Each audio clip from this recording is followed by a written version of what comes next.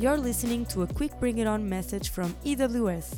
In 5 minutes max, we deliver a short idea, story or principle that can be transported into your sport practice or life in general in order to optimize it. Without further ado, enjoy your today's quick bio. Hi there, from here Gonçalo Marques for another quick bio, and well, brace yourself for this one as it is a special one. Wait, excuse me, before you continue on for the episode, I will just ask you for a review. This is a common request, I know, and I imagine it can be tedious to do so, to divert now, and I am aware you as a listener just want to grow through. However, if you do so on Apple Podcasts or Podchaser, it makes an important contribution for EWS growth and for us to keep providing relevant contents for you to actualize your sports practice and mental game, and also for me to be able to continue to bring in great guests. Moreover, each month we randomly select their 2 winners to receive exclusive material that will assist them reaching their full sporting potential. Also, it is important for me to hear your feedback.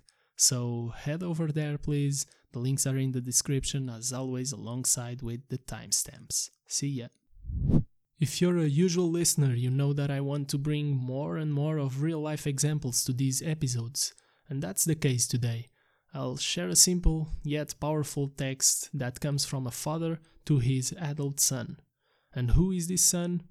Former multi-sport Olympian Portuguese athlete Roberto Durão, that competed in 1984 and 88 Olympics in pentathlon and fencing respectively. Also, I must say that Roberto is an example and inspiration for me and many other athletes, I believe. See, Roberto recovered from an advanced stage cancer, had multiple surgeries, and is still a physical education teacher and speaker.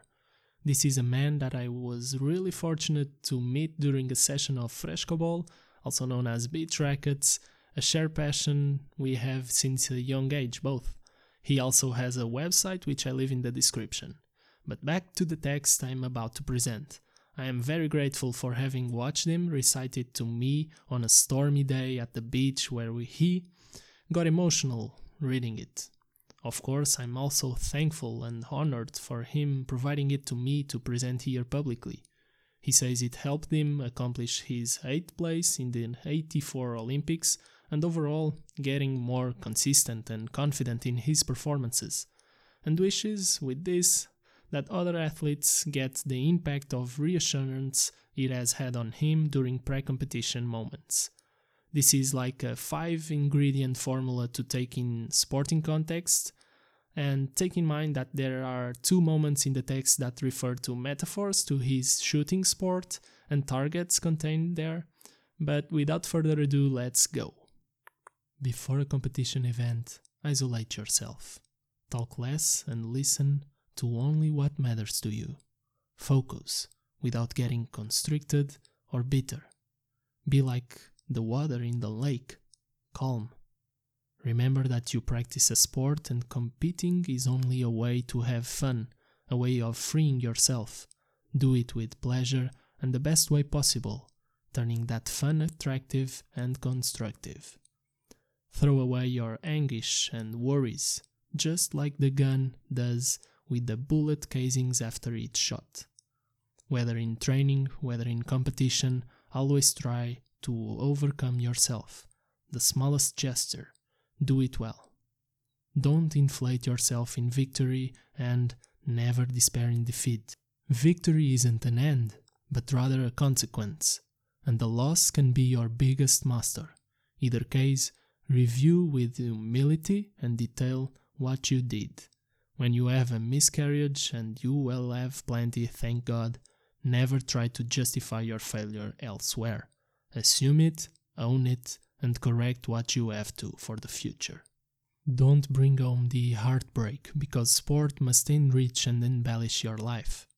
Trust yourself and always search for correction. Try to improve your attitude, your technical moves, your presence in spirit.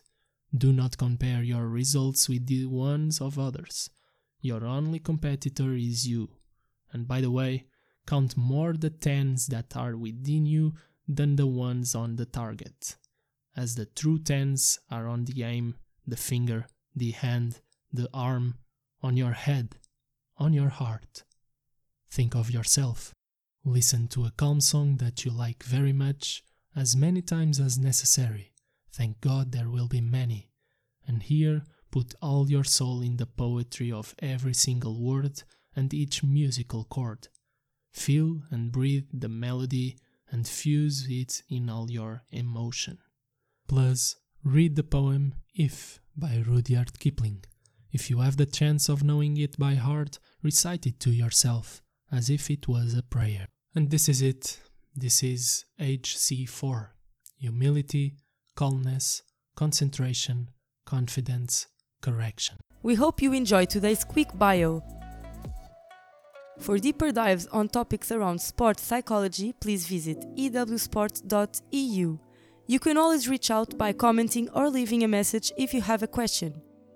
Again, to learn more about what can improve your mental and physical game in your sport, go to ewsport.eu.